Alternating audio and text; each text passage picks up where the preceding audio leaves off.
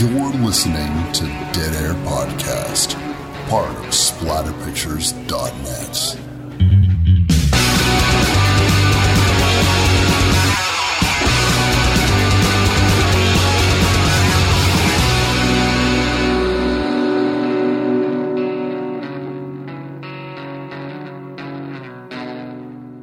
What's up, everybody? Wes Dead Air Knipe here, with always Typical Lydia. Today we're going to be talking about the original horror film, Maniac, 1980. Instead of doing the remake. Yeah, as opposed to the remake, which is like the town bike and everyone's had a ride. I guess. But it's fine because I always like to go back and talk about the original films that a lot of things were based on. I used to do that a lot with my written reviews for Splatter Pictures. Anytime that a film was coming out that I knew had an original, I would go out of my way to make sure I covered the original. And as a matter of fact, back in the day, I was going to make a written review of Maniac, and I even teased it a little bit on the Facebook page, which was asking, or stating that back in the day, Tom Savini referred to one of his films as pornography. Which one was it? The answer was Maniac. Nobody got it. I don't even think anyone even fucking... I'm not popular. No, that or they hadn't read the statements that you had read. True. That he'd made about the film. True. So no one responded, and eventually I didn't even do that review. It just kind of went away, which happens sometimes. You really get it into your head that, yeah, I'm going to do this, I'm going to do this, I'm going to do this. And then when the new Maniac film comes out, I'll do that one too, and that'll be fun. But yeah, it didn't really happen. And then also I worry. The only things about remakes that worry me is I get an idea into my head that maybe the originals will be forgotten. And that for some reason bothers me a lot.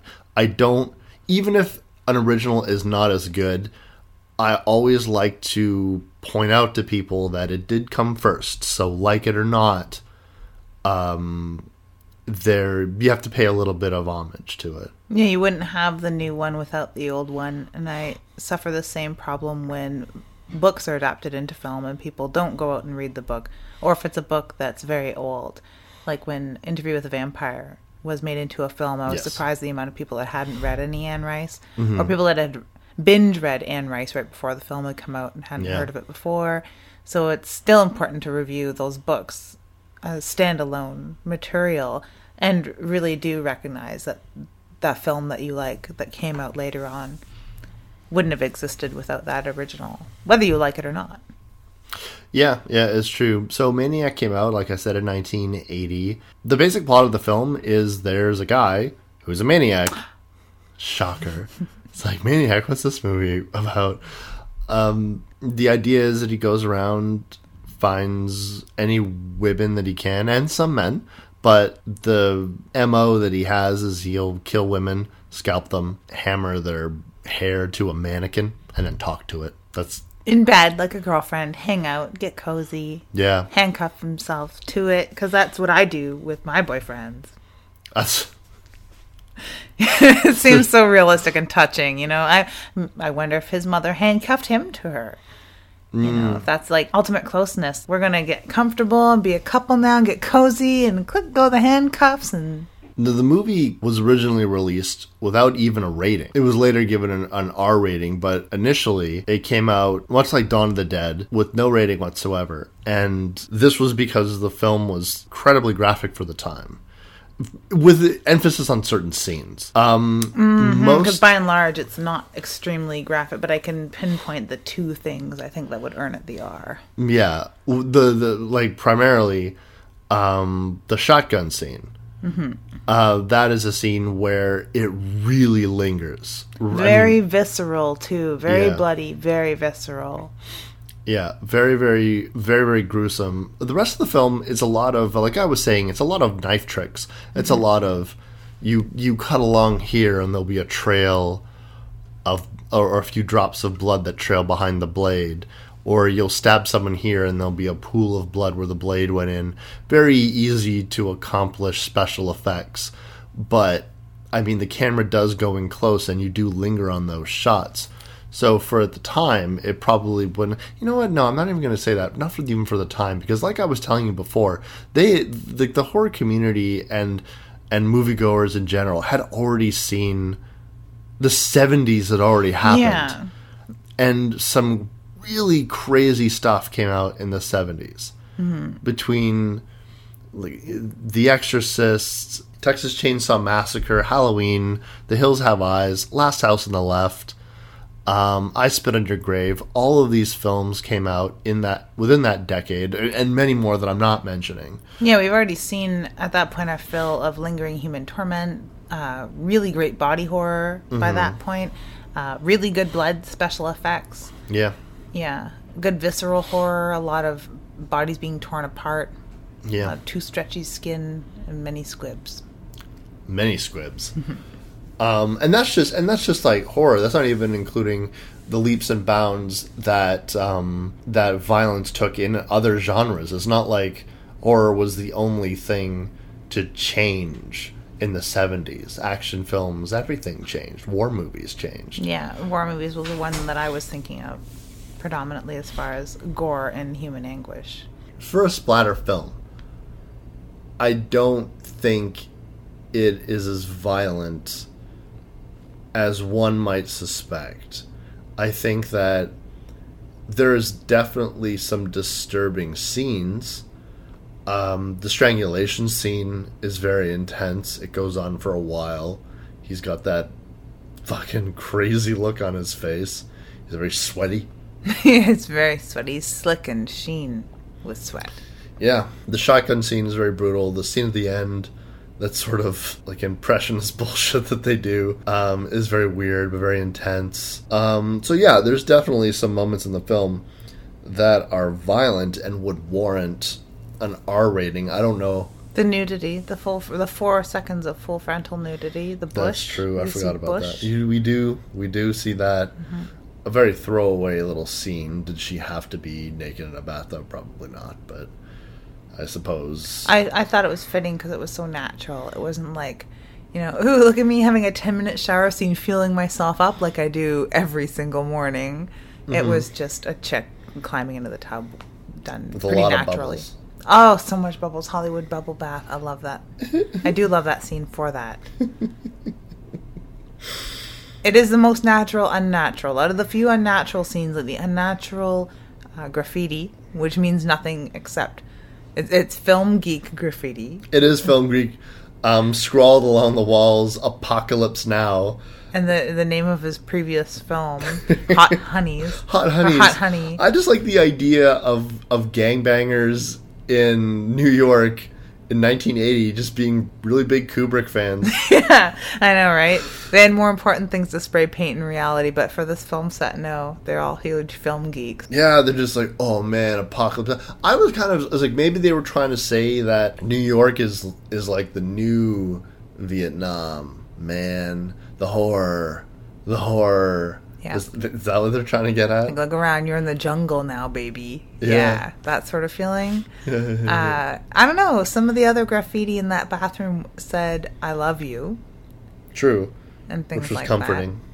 that. Comforting, very It was. much so. Especially with him bearing down on his most latest victim and replacement mom. Yeah. Yeah, a lot of mommy issues in this movie. Yeah, and maybe that was what was part of the offensive thing, because it was really putting something in the forefront. Now that we are living in an era of profiling serial killers and things like that, and we're privy to the case studies of some pretty sick individuals, and we've seen the mommy issues, quote unquote, played out. Being an armchair Freudian is not unheard of, where maybe in the early 80s, late 70s, that was relatively new and relatively fringe thinking. But the big, all the serial killers that were coming out like this. Like the new release. Another serial killer dropped today. Number one in the charts. No, what I meant to say was I just dipped a little bit into my radio personality. It was so awesome, though. Oh, yeah. Yeah. No, what I meant to say was Was that not 1980? Did the serial killer boom, quote unquote, not already happen for the most part, or was that still through the 80s? You know, where they were catching a lot of them in the really notorious ones. It wasn't until the early 80s that profiling as a career became a thing, properly. When we had Andrei Chikatilo in Russia, that became headlines and was looked at really closely psychologically. Up until that point, that a lot of slashers were just quote unquote maniacs. They weren't looked at from a psychological angle as closely as they began to be in the early 80s. But they did in this movie try to put a bit of a psychology behind it. That's how come, and I was telling you when we were watching the movie that I liked the design of the character's apartment. It was a small bachelor. Mm-hmm. Just everything seemed very specific. And I know that you were thinking that things were a little cluttered and didn't make a lot of sense, but I thought that, for example, there's a poster that looked like he had taken out of a magazine of a woman in a bathing suit, but just her breasts were removed, it was ripped and torn away, and I almost got a sense that was telling me a little story, and then the face mask on the back of the door and the doll in the cage and him feeding her Cracker Jacks, it all sort of. Well, it all made me think that there was a narrative behind everything in the room, and I thought it was just busy enough to give the impression of a very well lived in space. Yeah, and it is well lived in, and it is also an extension of his inner psyche, which he spends way too much time delving in. To as it is. He lives very much within his own little fantasy world, mostly contained within his head, and it spills out into corners of his room for sure. But it does also have sort of that wide brushstrokes feel that the graffiti did, that the choreography, for lack of a better term, of the photo shoot, which made me think that these people hadn't attended a photo shoot maybe before, or had only had a really weird wide brushstroke idea of what an editorial photo shoot is like. Yeah. Again, they apply those huge wide brushstrokes to what a desolate and a more largely abandoned subway restroom looks like when living with graffiti. With some of the cheesiest graffiti ever. So things about the serial killer's living space struck me as a caricature of. And just too wide brushstrokes and not as much realistic ambience given to it. But I do agree that they did a good job of extending that inner psyche, those little corners of the room that really reflected what was going on in the killer's head. The killer's played by Joe Spinell, a character actor with a really big career. People would know him most from he's in a very small scene in Rocky. He's in The Godfather, but I can't remember. Yeah, it's been so long since I've seen that movie, so I don't quite remember who he was in that. I do remember him being sort of like Rocky's family member who was in the mob in the very beginning of the movie. But at any rate, he plays this role, a lot of shades to it. There's moments where he's very charming and normal, natural, speaking to people. You would not really suspect that he is a psychotic murderer. There's other moments where he's muttering to himself, talking to his mother, Norman Bates-like. And then there's moments where he's just pure rage, screaming like, "Yo, bitch," and strangling people. And then there's moments where looks like he might be 8 years old, sort of rocking, which didn't work for me. I even said when we were watching it, this could be really creepy, except that he looks so foolish. And I think that whole, when he's being at his most normal, he still has that creepy casting couch kind of Ron Jeremy vibe to him. Not that I find Ron Jeremy creepy, he's actually really sweet, but he could be. You know, you put a little bit of that wet sweat on him the way that You never know. Frank does. In this movie, Frank, the killer, just looks fucking weird. He does look just fucking weird. And it's that creepy casting couch vibe that he has for the most part, most times. Just the dumpy, schlubby body, the beady eyes, the sort of rat-like face, the stringy hair. Pervert's row at a strip bar. Yeah, kind of look. It just really creepy. And so, his romance, quote-unquote. With Anna, this gorgeous, statuesque British photographer who is just so into him. and she's friendly, hip, and happening. She could have her pick of anyone, but she zeroes in on this utterly random perv. Really, because he looks like a perv. He does, and it's so strange because she takes a picture of him in a park randomly. Yeah. Then he goes over to her bag when she's not looking. He takes the opportunity to quickly check her address. And then the next time we see him, he is literally at her home or studio or whatever. I think it's her home/studio.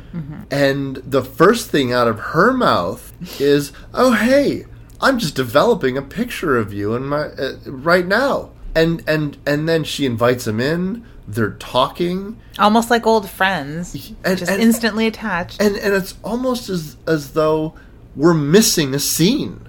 In a way, that's what it feels like, because she is way too friendly. As if she expected him. Yeah. Which she shouldn't, because he definitely got her address through nefarious means. Yeah. The first question out of my mouth would be, hey, man, how the fuck did you find me? And you just wait out there. I'm going to call the police. Or leave out the back door or something. The back door. Get some hired goons to take care of you. Like, burn my place down and salt the earth, you beady-eyed freak. Yeah, she's definitely a single white female in New York, and a professional female at that has interactions with all sorts of people. She's definitely encountered a creepy stalker before. Yeah. And he is a creepy stalker, but instead of reacting like he's a creepy stalker, she's just like, hey, come on in. And then he asks her out on a date, and she says yes. Like, immediately. Let's go to dinner. Yeah. Even after that, when he calls and he's like, oh, can you be ready in 10? She's like, oh, can you be ready in 5? And I'm like, who does that? She's so excited to see him. Yeah. And then he the next day or whatever, he shows up at her work unannounced when she's got models going and music going and taking pictures. He just shows up, and she's genuinely surprised to see him, but also happy. She didn't know that he was coming. So it's like, lady, this dude just showed up at your house, and you didn't know who he was. You don't know how he found you. Now he's just shown up at your work. And where did he know where that was? And she's just nothing. I was like, was it because it was 1980? Were we just coming out of the 70s and everyone was still friends? Were we not afraid of people yet? No, I think we were afraid of people. Because I would be terrified. I think maybe because she has a broader worldview, because she's supposed to be French, and she's obviously come there from somewhere else. So maybe she's just had such a charmed life up until that point, and traveled and met so many different people with her photography, that she is friends with everybody. Maybe she's just been really lucky up until that point. Wouldn't that... Because I find that the more well-traveled and the more learned people are, the more cautious they are. Yeah, the more wary you'd be, because you've seen more of this sort of behavior. And you know, you can trust your gut, and her gut is just so wrong. And she's just so willing to go along with this guy. I wonder, why is Anna spending any time with this person? They're obviously unsettled. He's definitely got, even though we can't see it, the sweaty palms. He's probably sweating bullets. He's probably pale, and he's probably shaking. He's tweaking out. He looks like a junkie. He's got these crazy eyes, which we do get to see lots. But he's obviously not all there, not all together, and he definitely has some issues. And, Oh, for sure. He definitely has a bit of a coiled spring. You can tell that. But these girls are just like, hey, how's it going? Let's hang out alone. Yeah. Yeah. No. I guess for the sake of the narrative, you have to have that happen. I just don't know why they would include it. I think... So much more believable if they would cast somebody who you can see... Oh, yeah, okay, I can see why this girl would be comfortable alone with this person. Or I can see why this girl would let this person into their world so readily. Yeah. When they've cast the absolute opposite of that. He's not the sort of person that I'd want to have sitting on a couch just hanging out during an editorial photo shoot. Just staring. Muttering to himself about his mummy. So much muttering happens. We get, he tricks one of the models at the shoot to get into her apartment where we're treated to some exposition about his mother and all the men she used to see. Was she a hooker? Was that what the... No, I think she was just a free living woman. A free living woman. I'd have to watch and pay closer attention. And, maybe she was. Maybe, and a bit of a disciplinarian on him. Yeah. There were scars on his body that you would assume were given to him because of the way that she would discipline him. Yeah, and the cigarette putting out on the mannequin scene is probably a lot to do with how he was treated as a child. Yeah. So instead of just a very quick kill, which all the kills were, he gets her and then he toys with her. And it's weird because it's really only there to get that exposition out so he can have a long bit of dialogue before he kills this woman. And so we as the audience can sort of get a glimpse into the relationship that he had with his mother and probably why he's insane. Although maybe that is old thinking because you'd have this one specific quirk in your background that would make you crazy. Well, they start out right at the very beginning with the altar and him talking about his mother. So you do know that it's a deep issue within him and probably what is driving him. Like they established that he has horrible mommy issues. He was treated poorly by his mom and that's why he kills these girls.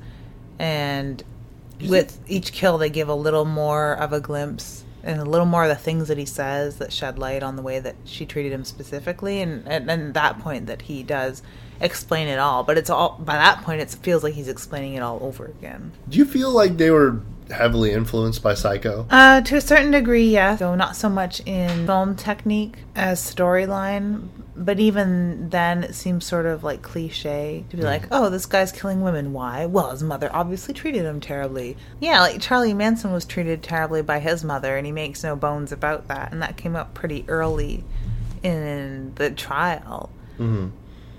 And it served as a lot of the blame as to why Charlie Manson thought the way that he thought. So, of course, all you have to do at that point is wave that flag of, oh, my mom treated me badly. That's why I'm slaughtering all these women.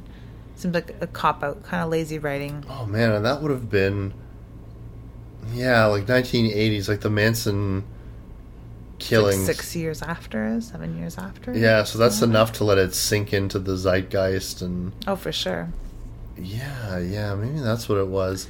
That and headlines like, I don't know if Green River Killer, Hillside Strangler, a lot of those really real headline fuel type serial killers had been around.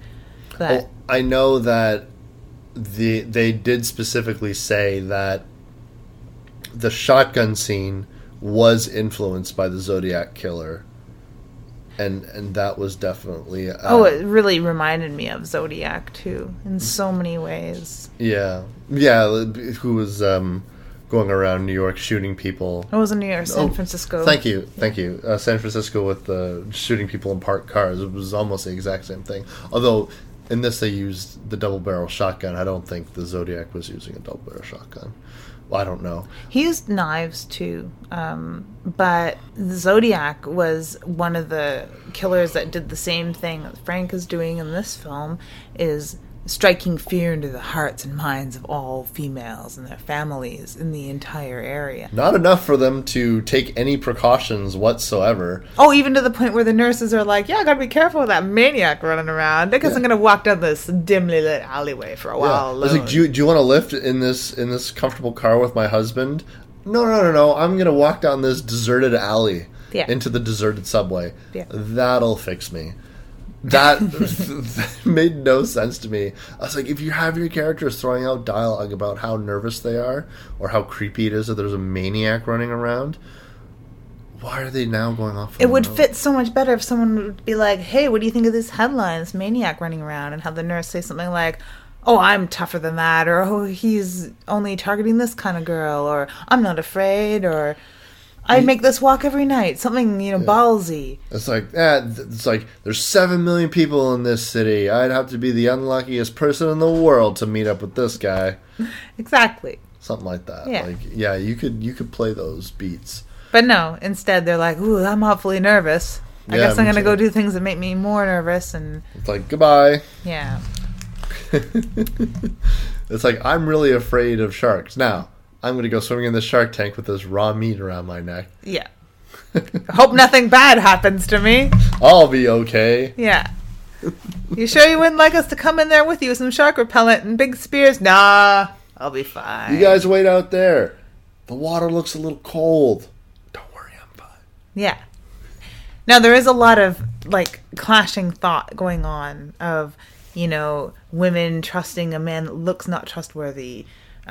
People not being so afraid of something that's striking terror into their very hearts. Yeah. Yeah, I agree. So there are parts that don't seem to fit, but seem to drive the narrative. It's almost as if he's the less cool and collected Norman Bates. He's like the sweaty, agitated Norman Bates. Is he supposed to be the city dwellers version of Norman Bates? Is that what it's supposed to be? Where they're like, maybe. Oh, no one lives alone in that, Life of Riley lifestyle where they live in a huge house adjacent to the hotel they own or the motel, the motor lodge that they own.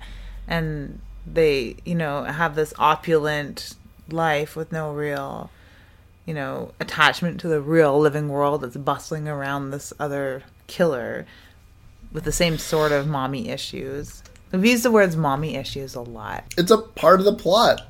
I know. You can't escape it. It seems so pop, though. That could be... It is the most uninspired aspect of this. Like, if you want to really think about it, Psycho happened. And that was a big movie. Mm-hmm. And then this movie comes out, 20 years later. And it's just kind of another serial killer with mommy issues. Kind of... But a very updated version of that, using elements that had been in the headlines just a few years before, shaping it into a new kind of killer. So it's a digestible way of explaining to the public, these killers that you read about in real life in certain larger cities that are terrorizing people, we can find a nice explanation in fiction and blame it on that they were probably mistreated by their mothers as children. So that's a palatable explanation for all of this. Because would it be 10 times more scary if there wasn't the mummy issue angle and he just liked scalping chicks and putting their hair on mannequins for reasons? I think it would have been, for me, it might have been a little more interesting. One of the things that I like a lot about this movie is the fact that Frank genuinely seems to not want to do what he's doing, but it's like he can't help himself. Mm-hmm. In the same way that someone who's addicted to alcohol says, "Ooh, I shouldn't drink that," and then you drink it knowing it's bad, or someone who wants sugar and and they're just like, I eat too much sugar, I can't eat any sugar, and then you're at the store buying yourself a Coke. You can't or you want to at least have it accessible. You feel more comfortable having bought booze or knowing the liquor store is still open if you should want some, or the bar nearby will accommodate you. It's when the bar is closed and the liquor store is closed and oops, you screwed up and didn't go buy booze you didn't really want because you shouldn't really have it. Frank seems really comfortable once he's got a fresh scalp in his apartment and a mannequin to take it on and someone to talk to.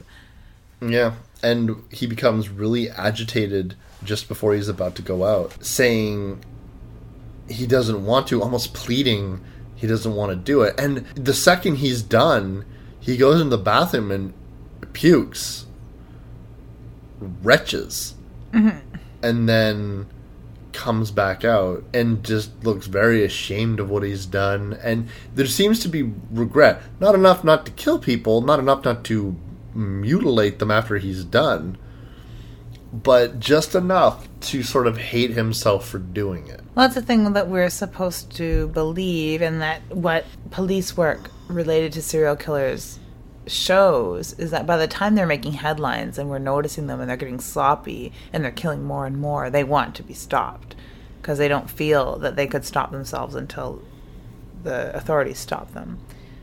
So I guess that is what we're supposed to be seeing by the time he's reached that point when we first meet him killing the prostitute, that he's reaching that point of getting sloppy, getting really regretful, really remorseful, can't control himself, and realizes that it's not going to stop. Yeah. And he is, pleading with himself, or pleading with his own inner demons, i.e. his mother, that it's going to keep happening, and he wishes it could stop. But once he's back home and has everything right again, in his mind, right being having a scalp to put on a mannequin that he can hang out, talk to, and cuddle with, then he's not agitated anymore, and that fixes it for the time being. It's interesting that one scalp doesn't really seem to do him for 24 hours. You know, in terms of murdering and scalping, and he's like a love him and leave him type of guy. That, or maybe they get gamey, or the luster of the hair goes off. Like, he is trying to brush and style the hair at that one point. Does a really crummy job of it. I'd never let him at me with a hairbrush, that's for sure. I don't know, like, what can you really do for someone's hair when it is detached? Like, what? Like, I don't know enough about hair. Well, it stays pretty much the way it does, but I'm sure if there's any sort of like tussling, or if any debris gets into it, it's probably not going to look as good as it did when he found it. Yeah. Yeah. Like, wig hair is one thing, scalp hair that's still attached to a rotting, gamey, bleeding, soon-to-be maggot-infested human scalp is a totally different thing. Yeah, he does a really shitty job. Like, it seems so temporary. Like, he gets, and where does he keep getting the mannequins from? Does he steal them? I don't know, because he says he's a painter, which it fits so much better in the remake when he's a mannequin restoration technician. Yeah. And that's a great angle, and that's almost another angle that makes him a believable mate for Anna, because he's this okay-looking fella that owns his own business. Yeah. It's weird because in this movie, he says he's a painter. You never see his work or any painting that he might have done. He seems to be flush with cash. Yeah. And he also seems to not have to work. Like, he goes to sleep, he wakes up, he starts prepping for going out, as he calls it. Going out, of course, is stalking and killing someone. He comes home and then he just cuddles up with his handcuffed mannequin. Yeah, and that's the end of it. Maybe it's that temporary nature of the body. So, like, even though it's a mannequin's body, the hair makes it into the cadaver in a way. Yeah, puts her clothes on it and stuff. Yeah. It reminded me of Jeffrey Dahmer. How he didn't just want to have the one head in his fridge wasn't enough. He had others around him, and he wanted a collection of skulls. And he wanted to have sort of like this harem in a way. I guess it would translate. It would have translated in his mind as this harem of people around him that were close to him. And lovers in a way, in that necrophilia, totally detached, skull on your table way of having it be a lover. To have more than one. Many holes to fill, these guys. Many gaps in their souls, I suppose. And they need multiple partners, quote unquote. Yeah. Around at all times. Or, on the other hand, I think it's just the gaminess of a rotting scalp wasn't attractive anymore. Their hair wasn't attractive. I know they didn't dwell on that angle of the mother so much, or things that he liked about his mom. They dwelled a lot about the bad things that his mother did, but there must have been some really great things that his mother did for him to be so attached, and so in love, and trying to recreate his mom with these women in a certain way. Some sort of attachment to her hair, and then regressing into a child in some scenes, where he's sort of shaking and rocking and saying "mommy" or putting on a baseball hat and playing with toys. And it seemed to be when he was the most comfortable, when he had the most amount of scalps, and he's done the most amount of killing, and he's had the ultimate closeness with Anna and other women, and having, like, he's almost reached perfection in a way. Yeah. As far as his goals are, of collecting these scalps, stalking women, and having people be close to him in the only way he knows how. Then he regresses into this really happy place of eating Cracker Jacks and bobbing around in his chair, listening to his Christmassy thing. That's something that people don't seem to talk about. This is a Christmas movie. It is a Christmas movie, and I didn't realize until I saw the wreath on his door and the whole "Are you Christmas shopping?" question from the neighbor. And he's got a full tree in his apartment. It's a perfect Christmas movie in so many ways. And the bright lights of New York City at night. Oh, hustle and bustle. Yeah. It's funny because it's almost a non-issue that it is set sometime around Christmas. It's not as though he puts on a Santa suit and kills people. It's not as though Christmas is germane to the plot at all. It just so happens to be around that time. The one thing that I thought was odd was that he took the time to, I live by myself in a bachelor apartment. Yeah, I'm going to put a wreath on. Yeah, I'm going to put a tree up. Yeah, I'm going to have a Christmas music box. I just thought it was really weird. And of course, it didn't help that there was, like, bloody scalps nailed to mannequins in the apartment, too. Oh, it's festive. It's red. Yeah. It's like garland. What? It's like garland. I don't know. More like Gorland. I put my Gorland. Yeah, deck the halls with scalps. That was a Crypt Keeper level of pun there. Yeah, it was. High fives. Boils and ghouls. But no, it is one thing to be, like, living alone and you're this lonely, schleppy dude that has horrible issues and is some sort of binge killer, to decorate. And, you want to envision that they do something, like, really ridiculous, like just have, like, a half-burnt Christmas tree they found in the dumpster or something like that, and just throw that in the corner. But no, he has a wreath and he has the music box. And decorate it with doll heads or something like that. Yeah. I decorated my tree for Christmas this year. I have a tree. Yeah, so we have a tree too, but we're also not killing people on the mean streets of New York. What? That's why I hang out with you. No. I don't know what you read in my blog, but it's all lies. No, yeah.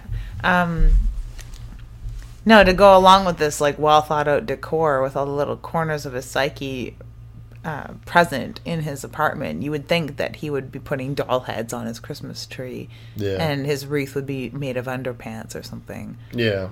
But no, it's pretty normal, pretty Christmassy, pretty plain. Maybe it goes back to to his childhood.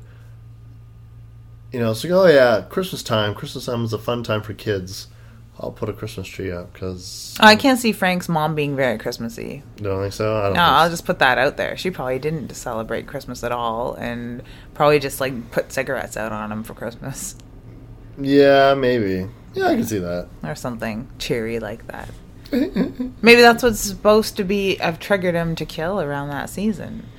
Could be. They don't get into it. Like, you would think if it was, like, typically with a Christmas and horror, when you mix the two, the Christmas seeps in every chance it gets, and you're definitely going to find some cadaver wrapped up with Christmas lights. True.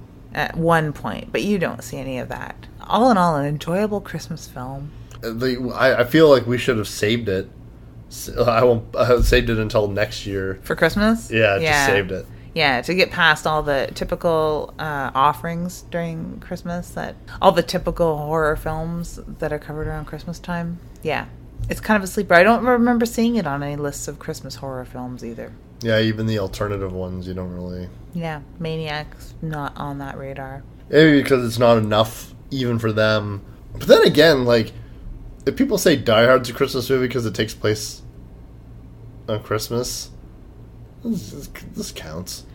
Yeah, for sure. Yeah, it's as much of a Christmas film as Die Hard is. Die Hard has a little more Christmas to it, but yeah, it's about the same level of Christmassy as far as blood and human anguish.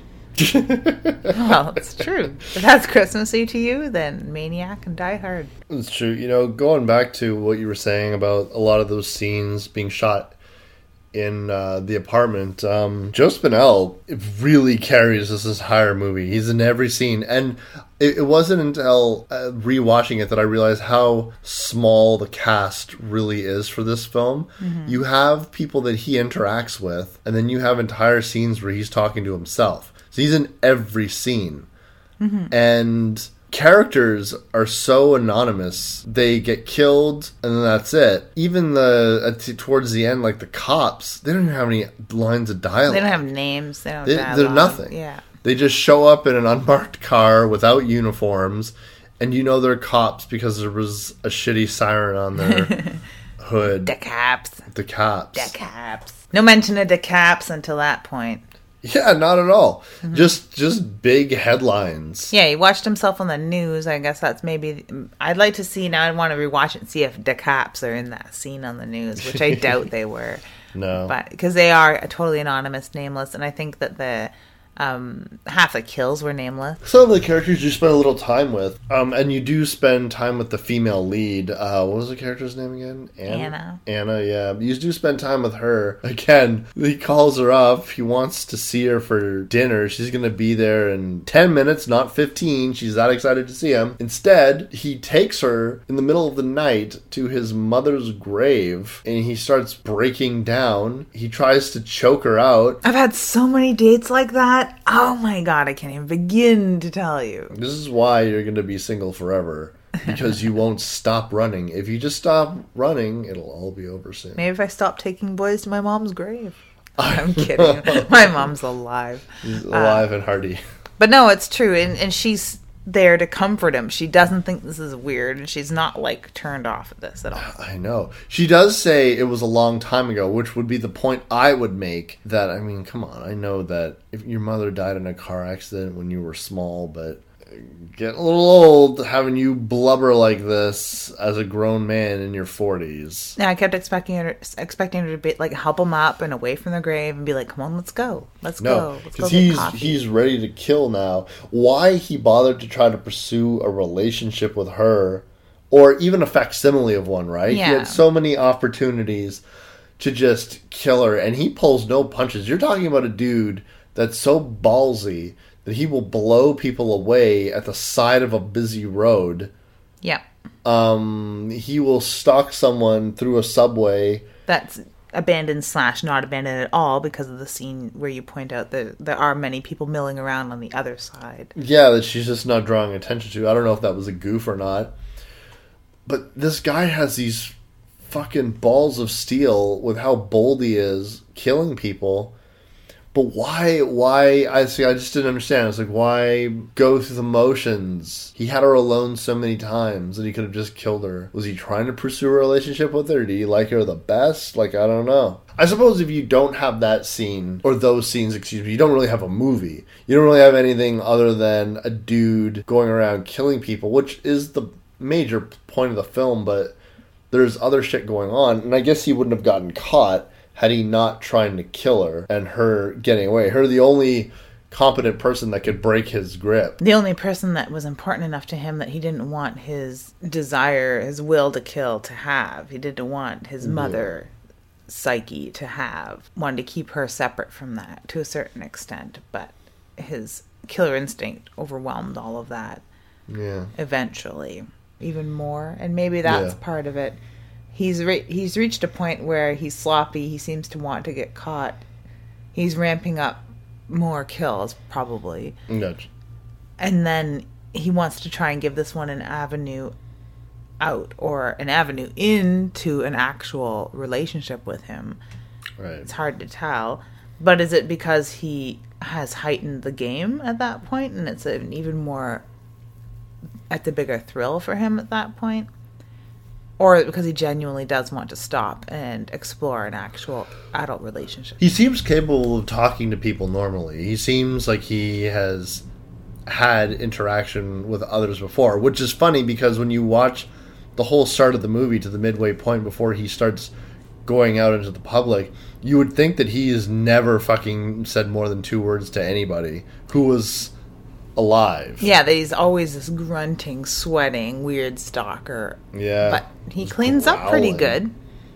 He still looks weird. He does still look weird, but he has, he has nice clothes and he does keep himself all right, and he has got groovy sunglasses, which is all you really needed in 1980. It's true. In 1980, I do believe all you needed was groovy sunglasses. In 1980, my father bought me star-shaped sunglasses that instead of the bands that go over your ears, like the straight parts. Yeah. What would you call those, arms of the glasses? Arms, yeah. It had chains that went around your ears that dangled down to even larger, cooler stars. Yeah. So groovy sunglasses, 1980. Yeah. He also had like these Chips style aviator sunglasses that were bright yellow. I remember this clearly. Sunglasses were very big in 1980. Bigger now. Bigger than now. Bigger than I wasn't alive in 1980. I was 5. And I had the coolest sunglasses ever. You did. Yeah. I'm a little jealous. Cool sunglasses. It's all you really needed. That's probably why that girl trusted him so much. So what you're saying is, I gotta get me some sunglasses. Yes. Yes, very much so. Cool ones. And then ladies be all like, hey, you just showed up at my house and I don't know you, but come on in because I'm developing a random photo I accidentally took of you. Not so accidentally. Anyway, all in all, I'd say this movie has its strong points. It's not my favorite, but I do think that I'm kind of 2 minds. On the one hand, when I look at certain films that get remade, I just don't understand why they bothered. When you look at Psycho, why did they remake that? When they look at the Halloween franchise, why? I don't get it. Or Evil Dead. They did a good job, but why? Yeah. Carrie. Yeah. Why? Carrie, very unnecessary. There was Very nothing wrong with it. No. Maniac, I think, did not... I don't think that there could have been too many people out there that would be like, yo, ruin my childhood. Don't fuck it up. Not Maniac. Not the crown jewels of Maniac. That's a horror film's horror film. Don't touch that. It's Don't sacred. touch it. It's sacred. No, I can see why you remade it, because there are those things that just don't add up, that don't make sense, or that clash with one another, that are so easy to iron out, that were, for the larger part, ironed out entirely in the remake. Yeah. Yeah. There's something to be said about having a little bit more money, having some better actors involved, having a tighter script. It was improved. That being said, I think that Maniac has some good moments, some good ideas, some good special effects, and I don't think it's all that bad. But I think it was, if you needed to remake anything, I could see why they remade that. You know, they probably just looked at it and said, yeah, maybe it's time. Maybe this doesn't... It certainly doesn't... It's not what I would say holds up. It's not like when you're looking at something, it's like, oh, this totally holds up. Like Halloween totally holds up, but Maniac does not hold up. Yeah, no, it hasn't aged well. And No. it isn't entirely because it's a victim of its time and its era. It's not completely steeped in 1980. No. There are some things that are definitely 1980 about it, but it's not locked in and steeped into its role and not a victim of the 80s. But it hasn't aged well and it doesn't transfer well. And it's not even because of sophomoric acting at all. There isn't. The acting is very good. Oh, for sure. Yeah, the acting's really, really good. The effects are, while plain for the most part, aside from the shotgun scene, okay. It's passable. It holds up. Yeah. They're good. The blood looks like blood. The knife right through the girl, that was a fun one, too. That was a good one, yeah. Yeah. So there is, that's good. The psychology, sophomoric. Yeah. But okay, sure. And it plays into that whole there's a killer on the loose fear. But no, it doesn't hold up. It hasn't aged well. Yeah, the psychology points, like sophomoric, it's a good word for it. I think the people were still, they had a blueprint of what the serial killer was. Mm-hmm. They had an idea for sure. And there were certainly other movies that had touched on the subject. But I think that it just wasn't quite there yet. The idea wasn't fully formed yet. And it's not made out to be as vile. We maybe watching it in 1980 be like, oh wow, his mother treated him so terribly. I totally get why he turned out like this. Yeah. Or we look at it now where we're like, and so Yeah. it's not all bad. You're obviously unhinged to begin with if that sets you off. But then in the remake, they really drive it home where you're like, oh my God, she was a monster. Or I'm not convinced in the original that his mother was as big of a monster. Yeah, As she's it's really hard to say. Yeah. I mean, you're listening to the testimony of a muttering freak show that has a woman tied to a bed and is toying with like putting a knife into her chest. I don't think I'd believe him all the, you know what I'm saying? Like, and maybe, the dialogue's supposed to be presented as fact, but it's just not convincing. Mm-hmm. And so you're just like, for all I know, she did one thing and he blew it up into his mind as this crazy thing. Look, you're the fucking tightrope that we're walking in this film is that the main character, the guy in every scene, is someone that you shouldn't like or identify with. And a completely unreliable narrator. Yeah. Yeah. So you don't trust him, you don't like him, you don't believe him. Yeah. And this is the fucking guy. Mm-hmm. This is not from any of the victim's point of view whatsoever. Yeah. This is definitely from the killer's point of view. And within that, it is pretty cool. But I just can't imagine anyone was like, no, don't touch Maniac. Don't remake it. Don't remake it.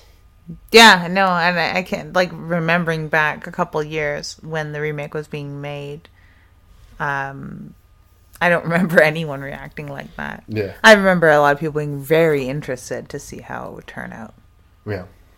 But it's sort of like Funny Games being remade shot for shot, albeit, and not like, what is it? I think it was 10 years after he made the first one, not this expanse of time. There was no one saying, oh God, no, the original's perfect. Not that he changed anything in Funny Games, but it wasn't that golden gem of exploitation, horror, drama type film that anyone was against it being remade. But again, it is important to remember that it did come first. And my favorite thing to do with all these movies, especially the old ones, I seem to be on a real like mid to late early 80s kick these days. I seem to be kind of gravitating towards films in that era, and I really like to put myself in the shoes of audience goers while I'm watching these types of films to see what would have been shocking for their time. And I've been doing that ever since I saw The Exorcist for the first time. You look at that movie and it would be so shocking for the time, but when I watched it, I was like, I don't get it. She's swearing a lot. Why is this like, I've heard so much about this movie. Infamous The Exorcist. I saw it in the re-release in the theaters for the first time. And I was just like, I don't get it. But then I started practicing the idea of like, okay, put all that cynicism and modern crap aside and you're a moviegoer, you don't really know what this movie is going to be about, and you're seeing stuff like this. Same with Maniac. I could see people going to this film and seeing, kills from the get-go. The first fucking minute of the movie, you got yourself a kill, or at least set up to a kill and a kill. Yeah. Pretty graphic, pretty gruesome. You have a very long strangulation scene where, I wish that woman fought a little harder, but you feel really sorry for her. Yeah, and it shows how brutal the killer you're dealing with is. Yeah. And then, I think the next one after that is the shotgun. So in the first 30 minutes, this movie fucking goes for it. And it's apparent he's collecting trophies and things like that. Oh, so he's really, really gruesome guy. It's really gruesome, really sick stuff. And so I could definitely see why people would have been shocked to it. I think now that how horror has changed, I think it was time for a remake. And how the audience had changed. I think it was time for a remake. So I don't mind that they made the remake. I do like the remake. I don't really know if I like one more than the other. I like them both about the same. That's a tough one, because I do enjoy the filmmaking techniques used in the new one. I love the way it's shot. It's really cool, and it really makes you feel pretty creepy afterward. Yeah. Just because you're so used to looking through that point of view, and then to step away from it after however many minutes it is, it gives you a little bit of a head fuck. Only because of the way it's filmed, not as much of subject matter. Because if it was subject matter alone, the original would have the same effect, and it doesn't. So it's on the merit of that effect, I like the remake better. But that's just a really small thing. I'd have to agree that I do like them both equally, because you wouldn't have had the story if it wasn't for the original. Yeah. And the original is, aside from its, conflicting ideas, it is a pretty tight story. Yeah, it is. It's easy to follow and gets right to the point. Runtime is not too long, not too short. It's 87 minutes-ish. So, yeah, it's good.